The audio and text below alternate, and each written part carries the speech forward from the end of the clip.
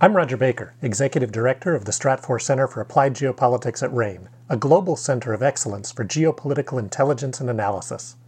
Learn how you can put geopolitics to work for your organization at ranenetwork.com.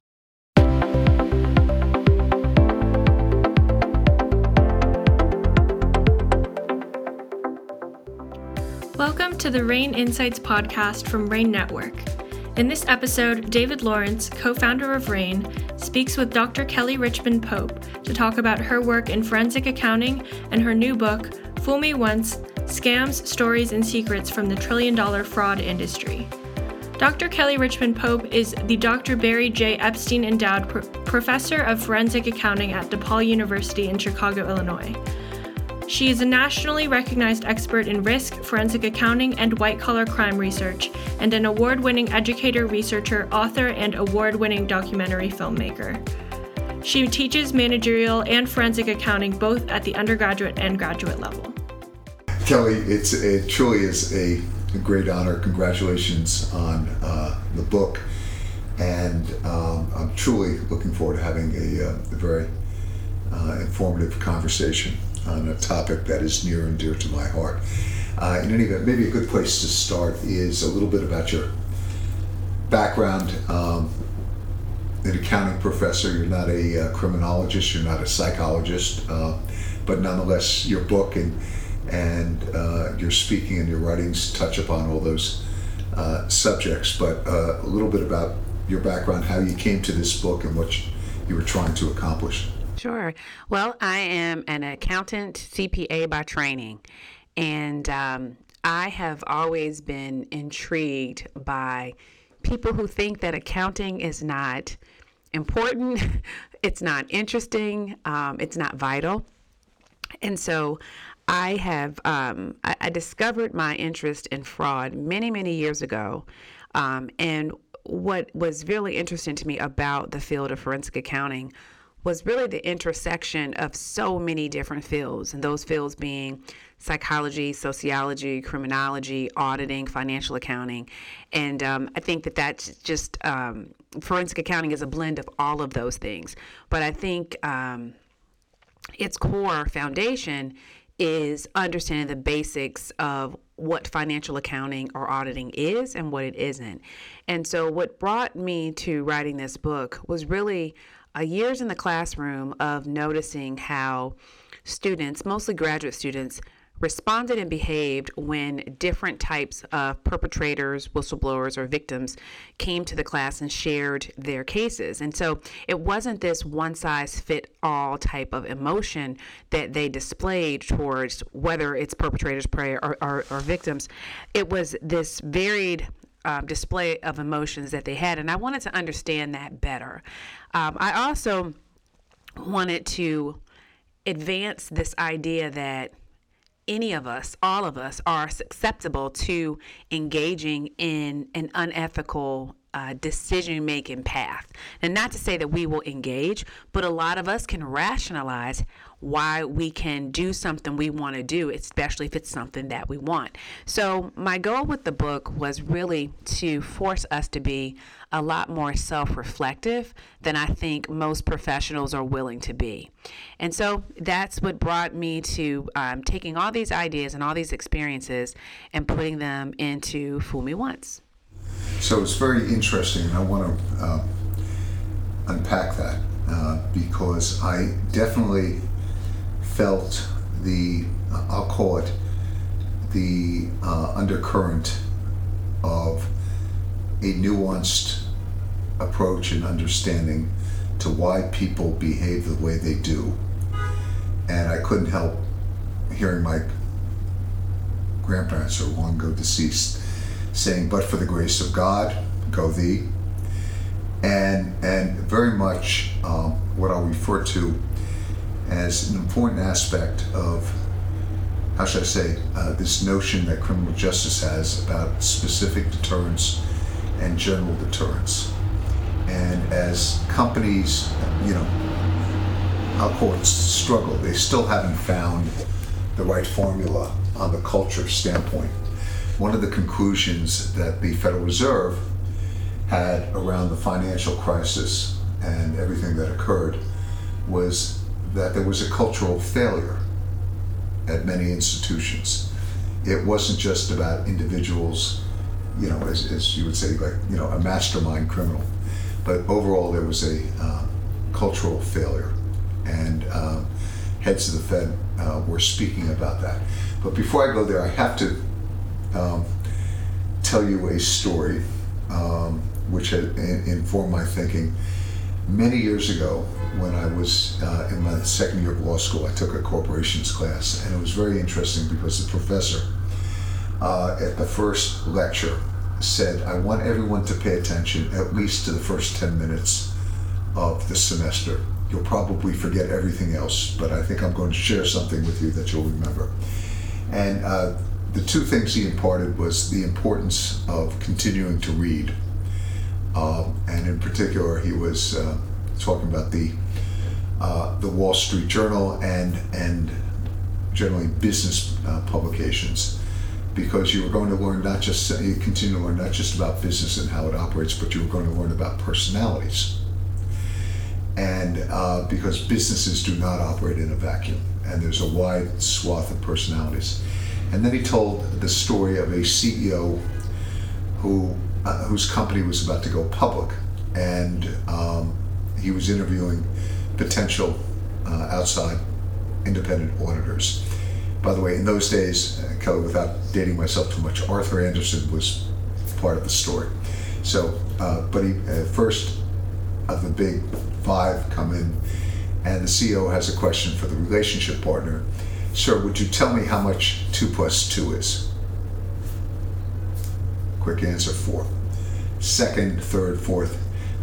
Towards the end, there's one more candidate. He says, I have just one question. You have great credentials. How much is 2 + 2? And the relationship partner pauses and sort of rubs his chin and thinks for a minute, and then turns to the CEO and says, how much would you like it to be? And that was the auditor who was chosen. And the professor said, that is a story you must remember as you go out into the corporate world. Okay? And the one thing you and I, prior to this podcast, were talking about a mutual friend of ours who's done a lot of work in the forensic accounting space. And the one thing I learned from my days at the U.S. Attorney's Office in Goldman Sachs, and that's why I was particularly fascinated, accounting is about numbers, but it is also reflective of the personalities around a company.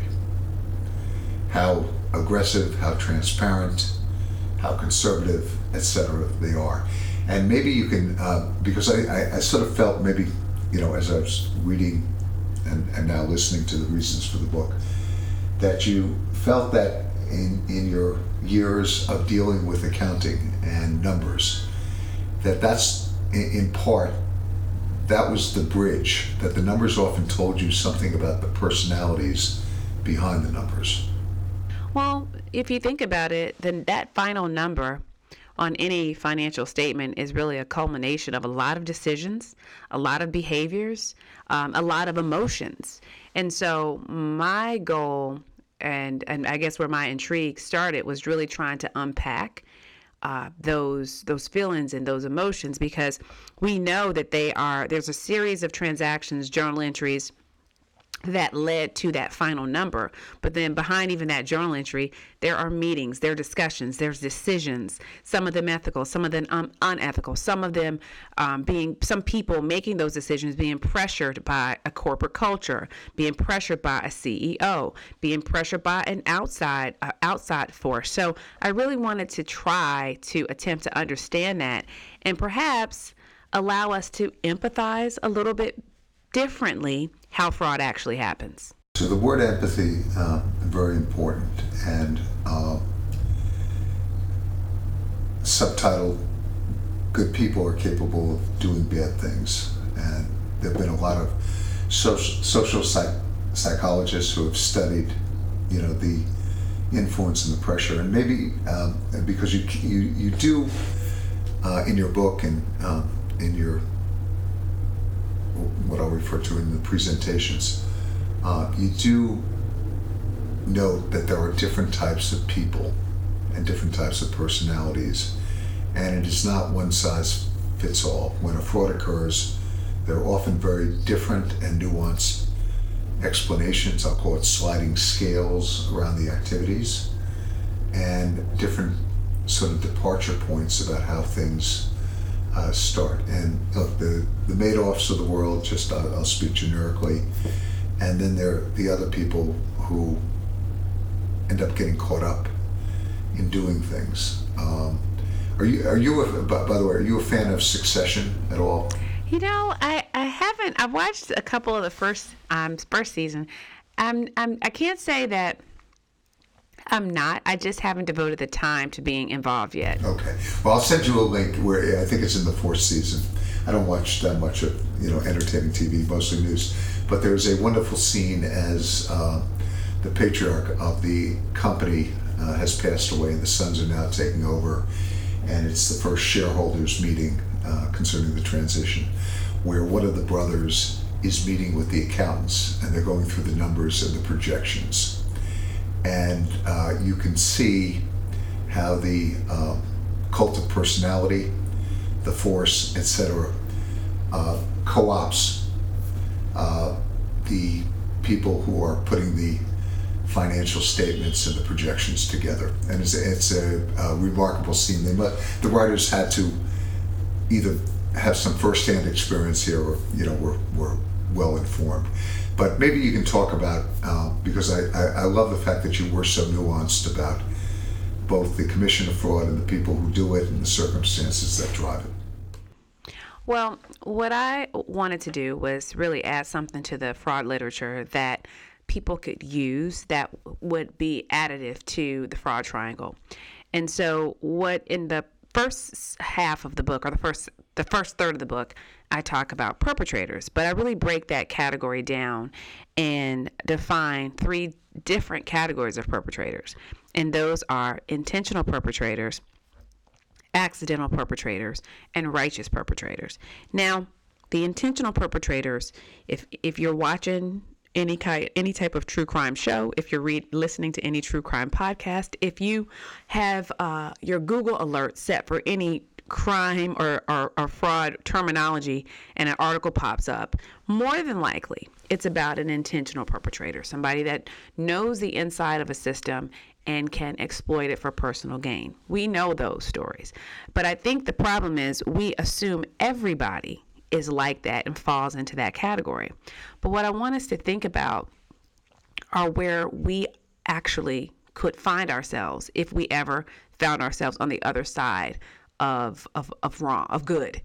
And this idea that you could be an accidental perpetrator or a righteous perpetrator are these 2 categories that I want us to think about. And so an accidental perpetrator is somebody that is a people pleaser. They're a team player. They follow the boss's orders. They never push back. You ask them to do something, they do it. They believe in the system. And so sometimes by their actions of just blindly following the leader, they can find themselves committing fraud. And they may know that it doesn't feel right, but they may not think fully that it's unethical. That's the accidental perpetrator. And that can easily be a professional client-serving person, such as an accountant, such as a lawyer, such as an investment banker, such as a doctor, such as a nurse. Professional people that you think that would never find themselves in those situations.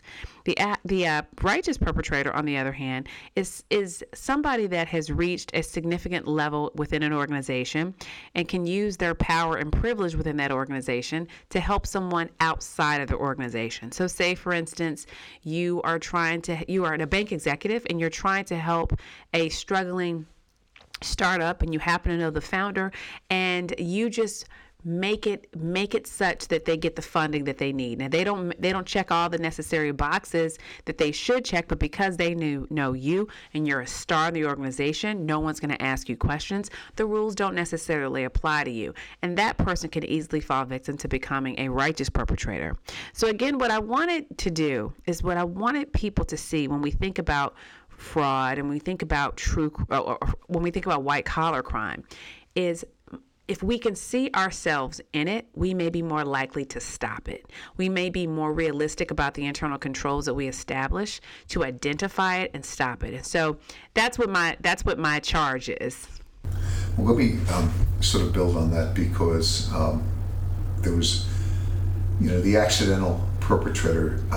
In my experience, I've seen people who have gotten caught up and didn't realize that what they were doing was wrong. And is that a separate category? But nonetheless, they have committed fraud. Nonetheless, they face criminal or civil enforcement actions. And how much of this, in the buckets and in the case studies that you have, how often did you come across an individual or individuals who actually didn't realize they were committing fraud at the time? Many. Many that they didn't realize that it would land themselves in federal prison. They didn't think it was fraud. Many. And they were actually coached or convinced that it wasn't fraudulent, and they just believed that. So I find that more often than not. And because part of, as you know, the criminal justice system, whether people plead guilty or they're convicted, the issue is one of intent.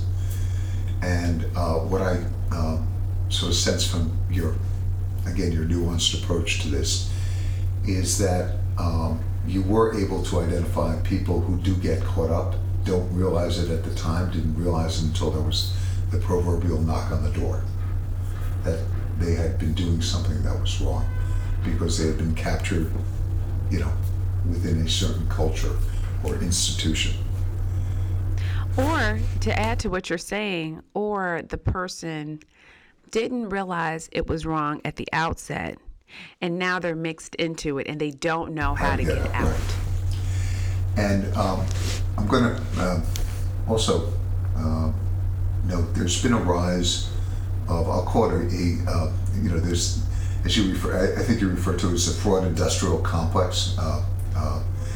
There's also a new area which deals with whistleblowers, and a purposeful program by the SEC and other authorities to give people an escape valve, and obviously a very, very strong, at least monetary incentive. People often don't realize what the process involves and what it means to the disruption of their lives. But when you look at whistleblowers, people who do step out of the box and say, wait a second, what is happening here is wrong. Whether they do it as part of an internal reporting where they raise their hand, or they become or try to become official whistleblowers from a government standpoint. How do you think about sort of those people and we'll call it the counterbalance to when somebody is sensing something is wrong and they do have to raise their hand?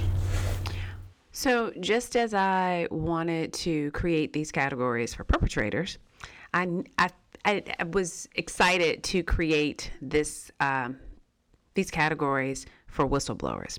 And I think that the category of whistleblowers in general has such a negative connotation. You think about a whistleblower. Now, think about the general population. Don't think about it from a law enforcement perspective or even a legal perspective, but think about it from the everyday person walking down the street, thinks that a whistleblower is a traitor, a snitch, a tattletale, a rat, and they really don't want to have anything to do with them, despite the fact that that person really has valuable information to share.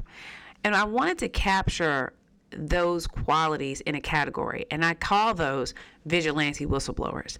And vigilante whistleblowers are those that when they see something, they say it. And it doesn't matter if it has something if they're directly involved in it or not. And so there is a group of people that are more vigilante-like and will just go in for the fight no matter what, because they are the people that will read your code of conduct from top to bottom. They know the appropriate behavior of all employees and of all levels. And when they see something out of line, they say something. You actually want this person in your organization. Maybe not too many of them, but you want a few of them around. But there are these other two categories that find themselves with the whistleblower moniker, and they may not really identify as such, but they technically are. And those are accidental whistleblowers and noble whistleblowers. Accidental just stumbles upon something. They don't necessarily know what to do. They're doing their job, and they just stumble upon something, and they finally decide to report. That's an accidental whistleblower.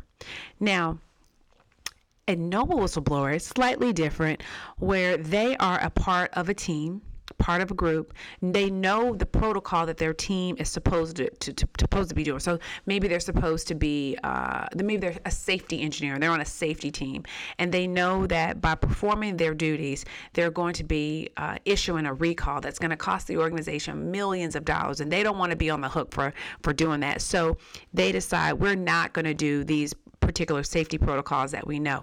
There's one person that steps out and reports that. That's a noble whistleblower. And when these noble whistleblowers and accidental whistleblowers step out and they receive some of the treatment, some of the harassment, some of the name calling, some of the bullying that can often be experienced from just whistleblowers in general, they're shocked because they're thinking to themselves, why am I even considered this? I'm just doing my job.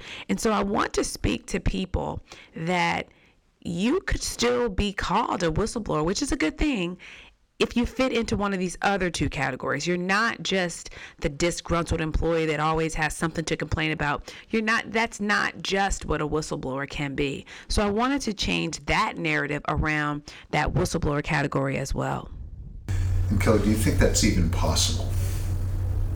I do think it's possible, because I think the more stories and more examples of the accidental and noble whistleblowers that come forward and triumph, and we publish those, we talk about those, the more we will change that perception that everybody that comes forward is a snitch. We have to change that in order to stop fraud. I mean, when you look at the research, and the research shows you that most frauds are determined or detected by a whistleblower, not an external audit, not even our internal audit functions. That goes to show that we've got to do something to embrace these groups of people.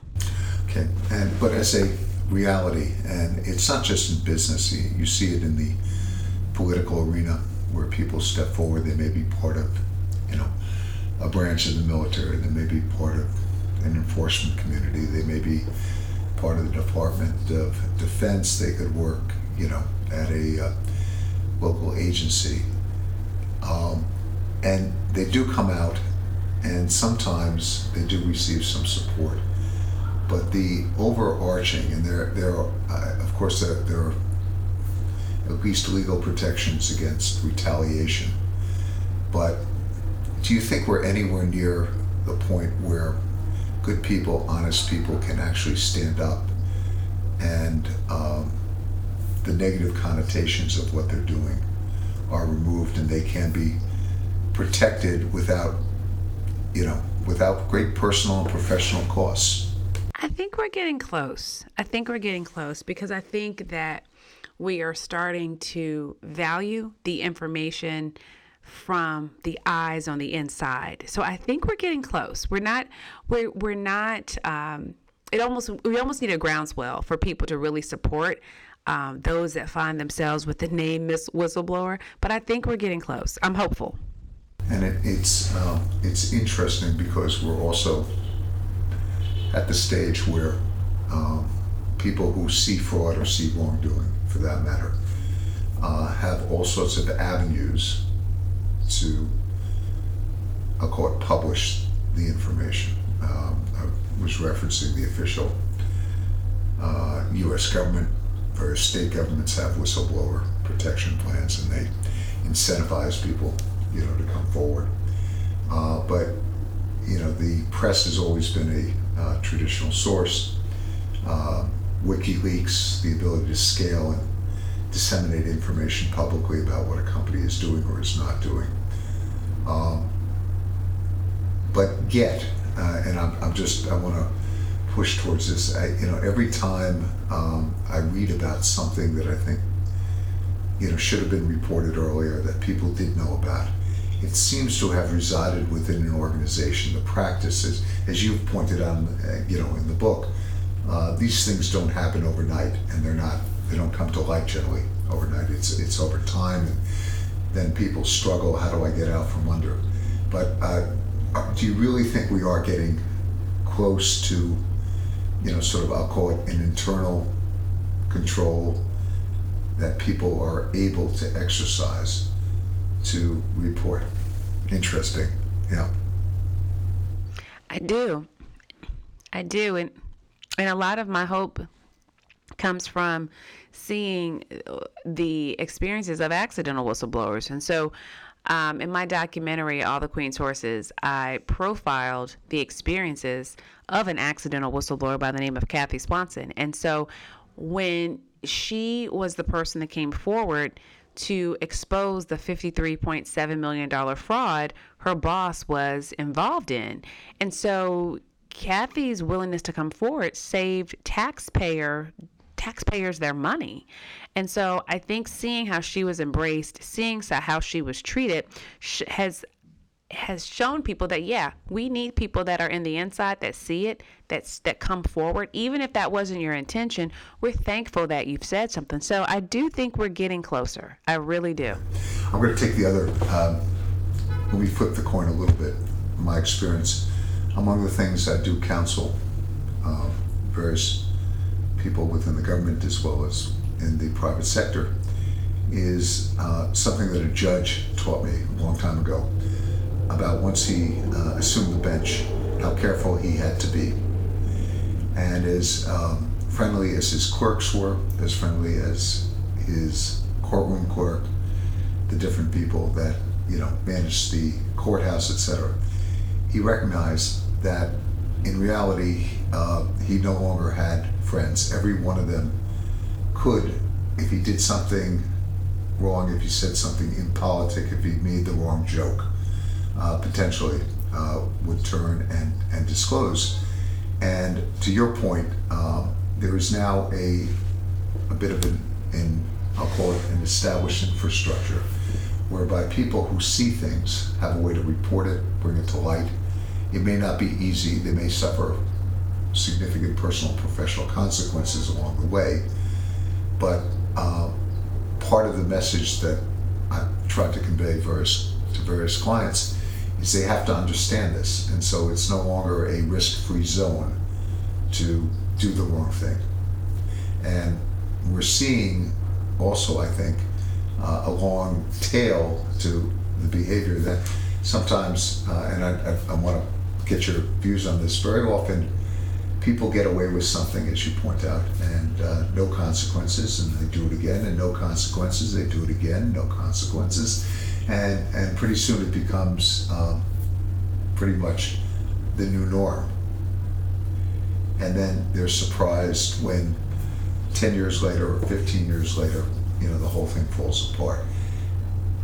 Well, you also think about, and this might not be what we may think of whistleblowing, but people's willingness to pull out their phones, make a video of something, and share it is a form of that hopefulness I was speaking on about whistleblowing. That is a form of whistleblowing too. It's a form of recording and sharing, and you have more people willing to do that. And so that's a lot also where my hope comes from, where people are willing to say, hey, this isn't right. Let the world know. Let the court be the court of public opinion. I'm going to share this. I'm going to report this, and I'm proud to say this because it's wrong.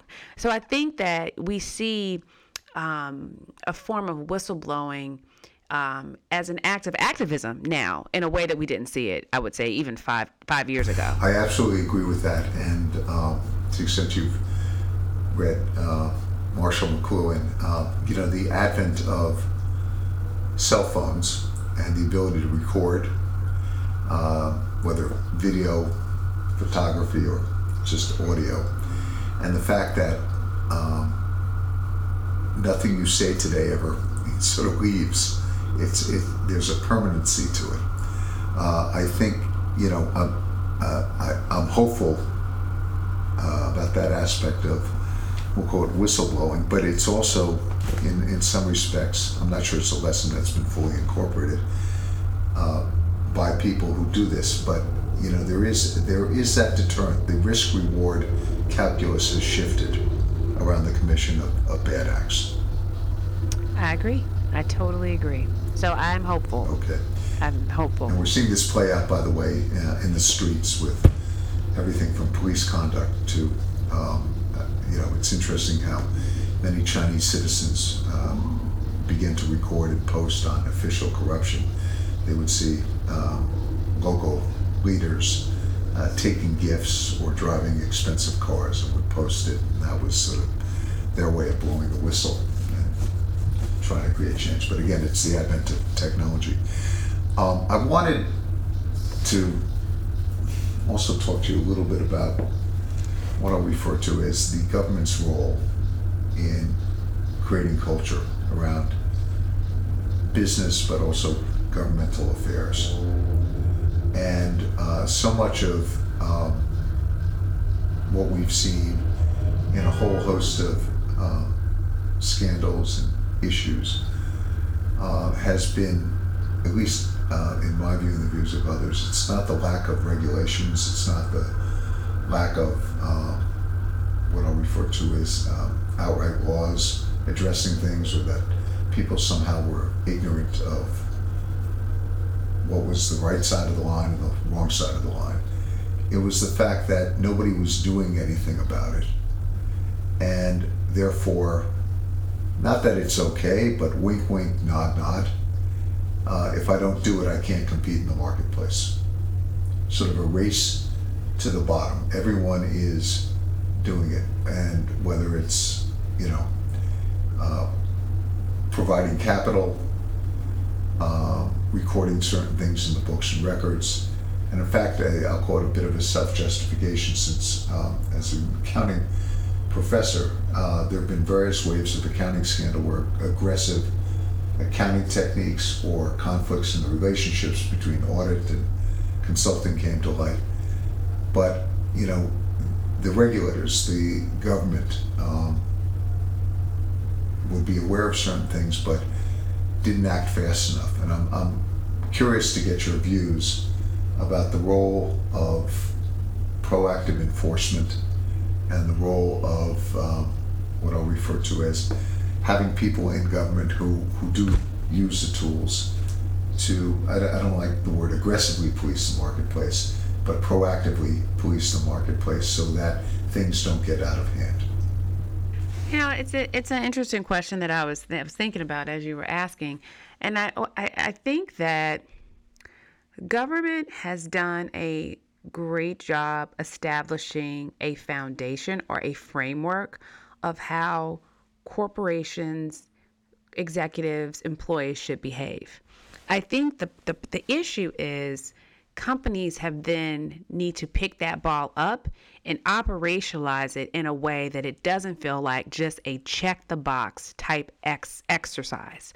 And so when you keep things as just a rule or just a policy, people don't embrace it and internalize it in a way that actually changes behavior. So I do think that when you think about the whistleblower policies, or you think about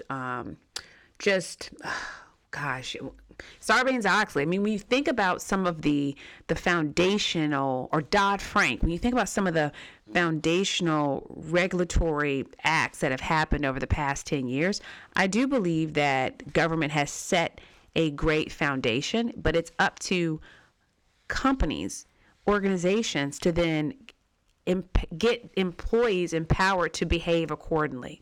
So now the $1 million question is how to do that better. And so I think one approach is storytelling, scenario-based training, and just taking those policies and turning them into tension-filled decisions so you can gain an understanding of how people may respond when in a pressure decision-making situation. So to answer your question, I do think that government has provided a good framework of what the expectations are of how organizations and corporations or publicly traded companies should behave. I thought that was a great answer, and I want to seize upon the power of storytelling. And your book is filled with stories. I don't think enough stories are told. And people tend to think about these things and use the term check the box. These are the rules, check the box. I got training, check the box. I can't do this, check the box. But too often, I think people don't realize that there's very little that's new in the commission of crime or fraud. What's new are the headlines, what's new are the people caught up, what maybe new is the nature of the company. But these acts are almost biblical in their precedence. But what people don't realize, and I saw this with young people because I used to do presentations on everything from insider trading to how when you see something, say something type of thing, that the stories about people who have gotten caught up in things accidentally or purposefully, and what has happened to them, those are the things that people remember more than the rules, or maybe not remember more, but make a greater impression. So sure, because what we know is we all have a different way that we interpret those rules, and so what the storytelling does is it shows us how this one individual interpreted this policy or this rule, and what would you do? So when you think about the science of storytelling, you're able to see, your brain, it allows you to see yourself almost faced with the same situation. And so that's why I agree with you that storytelling is such a powerful way of changing the behavior and impacting the behavior that we want to see. And so, as you think about the advice you would give to companies, and let's say a board invites you in and says, you know what, we have to rethink our training here, and we have to put something in place that people will sort of live the culture. Tell me, what would be the building blocks that you would put in? I'm going to answer that question, but I'll tell you something that I was very shocked by.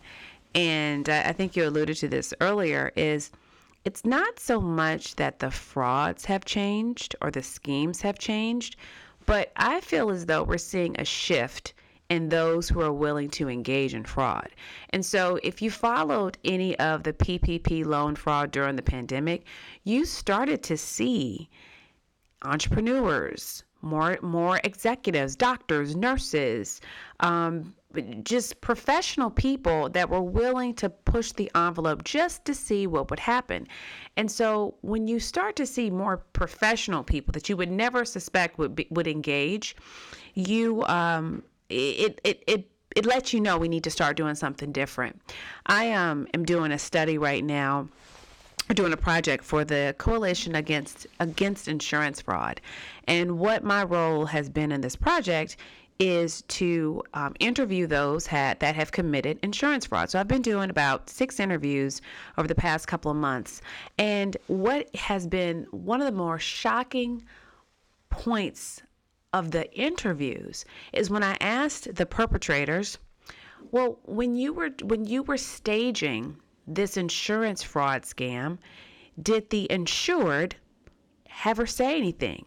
And the insured were business professionals, doctors, lawyers, who were willing to say, well, hey, if you have a way to defraud this insurance company, you think that this is a way that I could redo my whole kitchen and get new cabinets, I'm game. I'm willing to risk it. I'm willing to bet it. That is shocking to me, because you think that this population of professionally trained white-collar jobs would never just willingly try this out. And I think you're seeing more and more people willing to risk it. And that's the reason why we have to have more effective training, because I think the profile of the perpetrator is shifting. It's shifting before our eyes. And so gone is the day, or never, not really gone, but welcome to the club, not only the career criminal, the organized crime rings, but just the ma and pop entrepreneur who's willing to try it out too. And that's scary. And Kelly, what do you attribute this? And I think, look, I think you're absolutely correct in your thesis.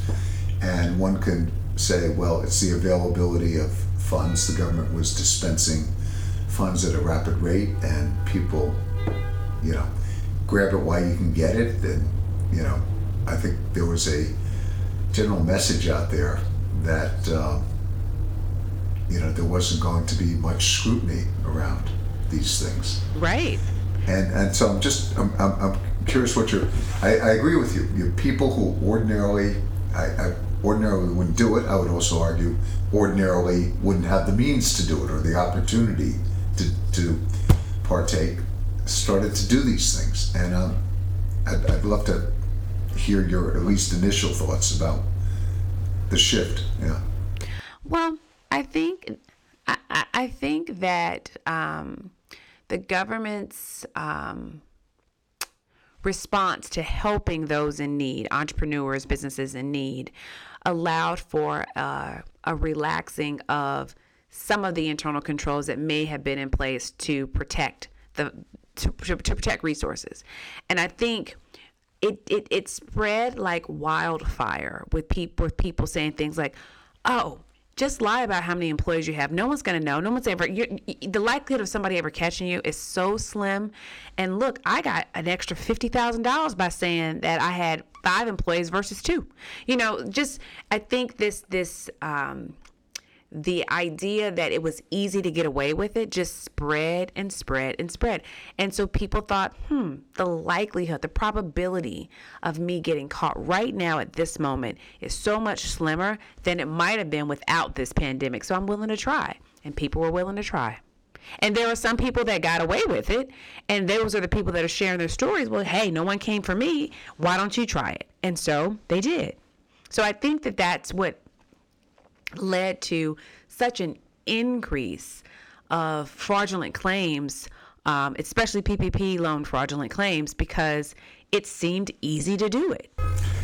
And the consequences were not necessarily clear. This is, if I can, I was trying to make the point about, the government's role.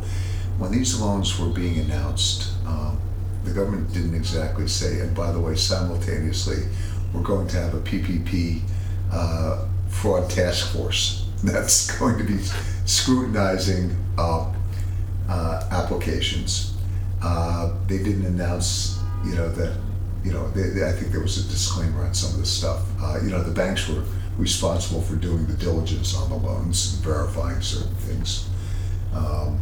Yet they were being politically pressured to process quickly.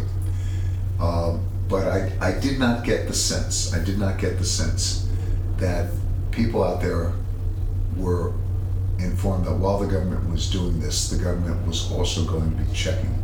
And it might be a year or 2 years or 3 years down the road.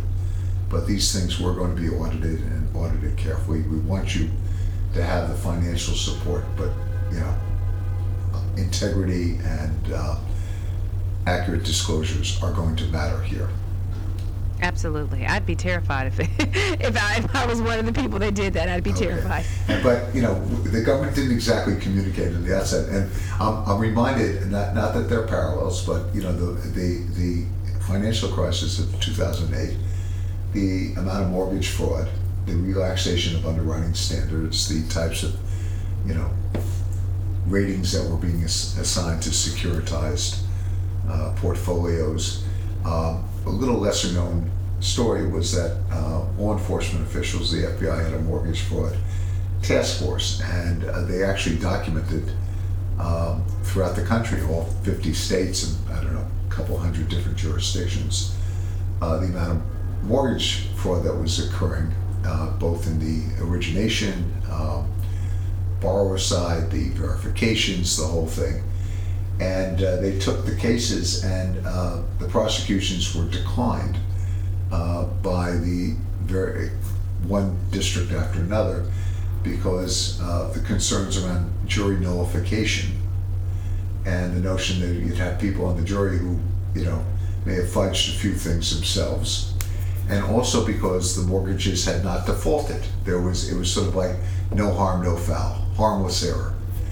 And I'm curious if, as I sort of reading through the points you were making in the book, I couldn't help but think that when things go on for a while, they start small. It's like a snowball, and it gets bigger and bigger. And when practices occur with impunity and people start attributing no harm, no foul, and indeed, as you said, people perhaps maybe successfully trumpeting that they were able to do this or get that, or they got the mortgage on the home, or they got the PPP loan, or whatever, that there's a cultural problem. And then other people feel, well, okay, they're doing it, so why not me? Obviously, okay, I get it, it's wrong, but no one's doing anything about it, so why shouldn't I partake? And so what can change in these types of environments? Because I can't help but feel that some of the most significant, we'll see what happens with PPP, but I saw the estimates around, the billions and billions of dollars of fraud that the government is now reporting. Everyone seems to have some responsibility here, Kelly, in understanding human behavior and preventing some of the worst forms. And sometimes systemic risk can be created out of this human behavior. It's not just about a company or an individual. And so how do you think about the collective responsibility? So I think that, I think that we all have a responsibility of self-reflection and honesty. And there's something that I do in my presentations with large audiences is I created the Fool Me Once fraud experience. It's this interactive game that I play with people. And what's interesting is it has all these scenarios that people go through. For example, if you were sent an expensive briefcase, you only paid for one and the second one came, would you return it? And what I think we all have to be honest with ourselves is how likely we are to agree with things that seem unethical. And I think only until we're honest with ourselves will we be able to move the needle on fraud. I mean, I think we can do it. But I think that we have to stop with this idea that this is them and not us, because this is us. This is a global issue, a $1 trillion issue. So the only way a number gets that high is because all of us are willing to engage. And so until we're honest about that, I think that we won't be able to tackle the problem. The more honest we are about ourselves, about our willingness to agree with unethical choices, I think that we can change some of the behaviors. One of the things that I've noticed over the past couple of months as I've been surveying audiences is out of the three perpetrator categories, audiences are trending to be either an accidental perpetrator or a righteous perpetrator, which I believe is good news, because those types of individuals can be influenced by effective training, by understanding the culture, embracing the culture. We can stop fraud, I think, when you see the majority of an employee base being an accidental or a righteous perpetrator. Now, if everybody is an intentional, we have another problem. We have a bigger problem, but that's not what I'm seeing thus far. I'm trying to get to about 10,000 responses, so then I can do a study about what I'm seeing and what I've been measuring over the past 6 months. But I'm still encouraged, despite the large losses in fraud. I'm still encouraged that we can stop this, and we will one day. Okay, we'll end on that optimistic, very optimistic note. This is the RAIN Insights podcast, which is part of the RAIN Insights series, comprised of both virtual and real-world events offering unique, practical perspectives from RAIN's leading experts in the risk management. To learn more, please visit us at rainnetwork.com. That's RANE network.com. Thanks for listening.